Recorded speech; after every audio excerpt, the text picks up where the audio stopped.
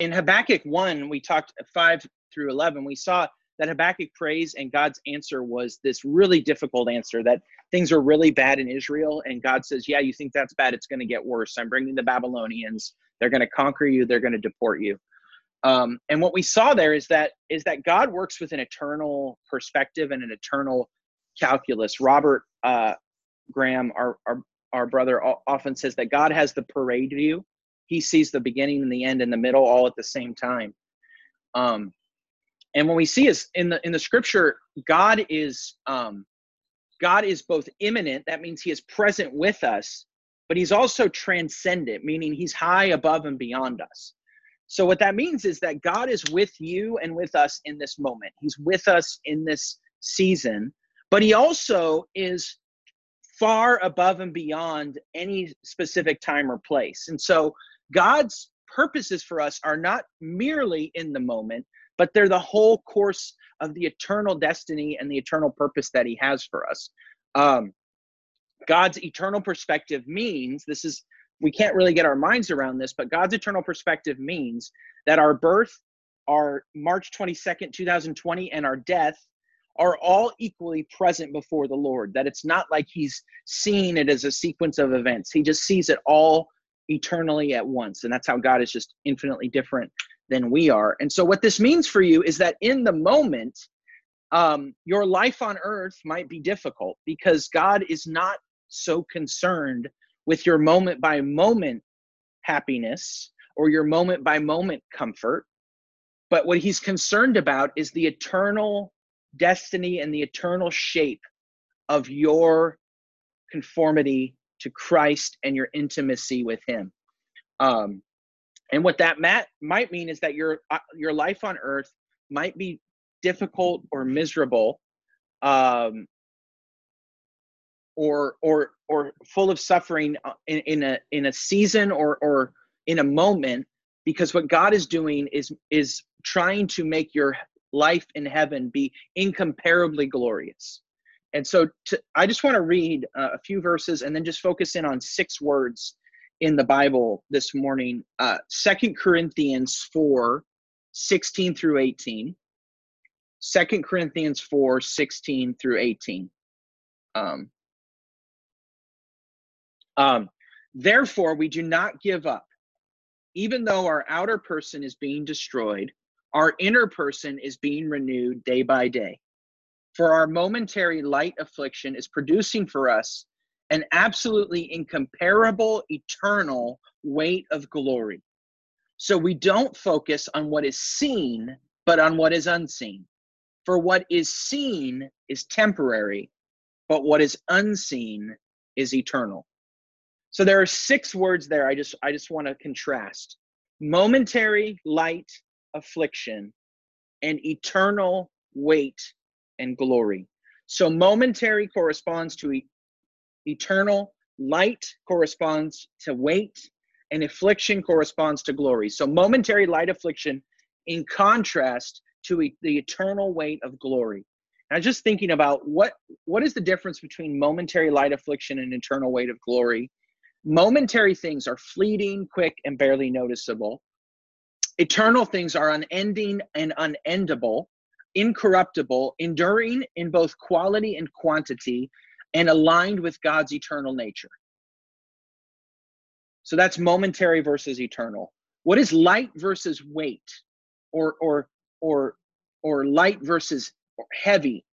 That light is something that's barely noticeable. It's insignificant. My kids will sometimes joke with me, and they'll punch me, and they'll say, they'll hit me like as hard as they can in the arm, and I'll say, "What did something happen? Did a fly land on me?" Joking that this is an insignificant thing that I'm experiencing. And what Paul is saying is that the suffering of this world is an insignificant affliction, insignificant thing in light of the weight of the eternal destiny, the eternal glory awaiting God's people and God's purposes. Something in contrast to light, the weight is heavy. That the Hebrew word for glory is kabod, which it's actually the word for heavy or weighty. It's significant. It matters. It can be overwhelming at times. If you say, you're bearing a heavy burden, or it's too heavy. It's something that is overwhelmingly significant beyond even your capacity to really process. So it's eternal. What God is preparing for us is eternal rather than momentary. It's heavy or weighty in contrast to light or insignificant. And it's glory in comparison to affliction. When you think of affliction, what is affliction? It's difficulty, trial, pain, suffering, frustration, inconvenience, disease, sorrow, and death. And in contrast, what God is promising to us is glory, brightness, joy, peace, God's presence, wonder, awe, the dazzling display of who God is and what God has done. Ephesians 2 is a very, very, it's like one of my favorite passages in the Bible. And there's a passage there in verses 8 and 9 that you probably know. For we are saved by grace through faith. And this not of ourselves, is the gift of God, so that no one should boast.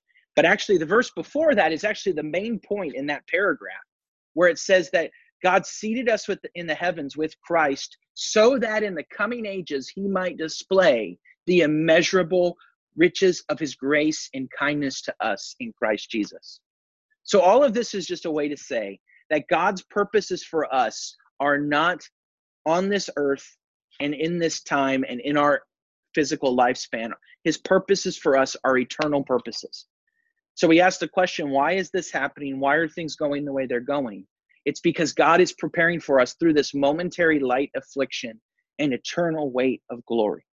And we don't say that flippantly, because in the moment, those things might be difficult and overwhelming. They might seem like long suffering, overwhelmingly heavy pain.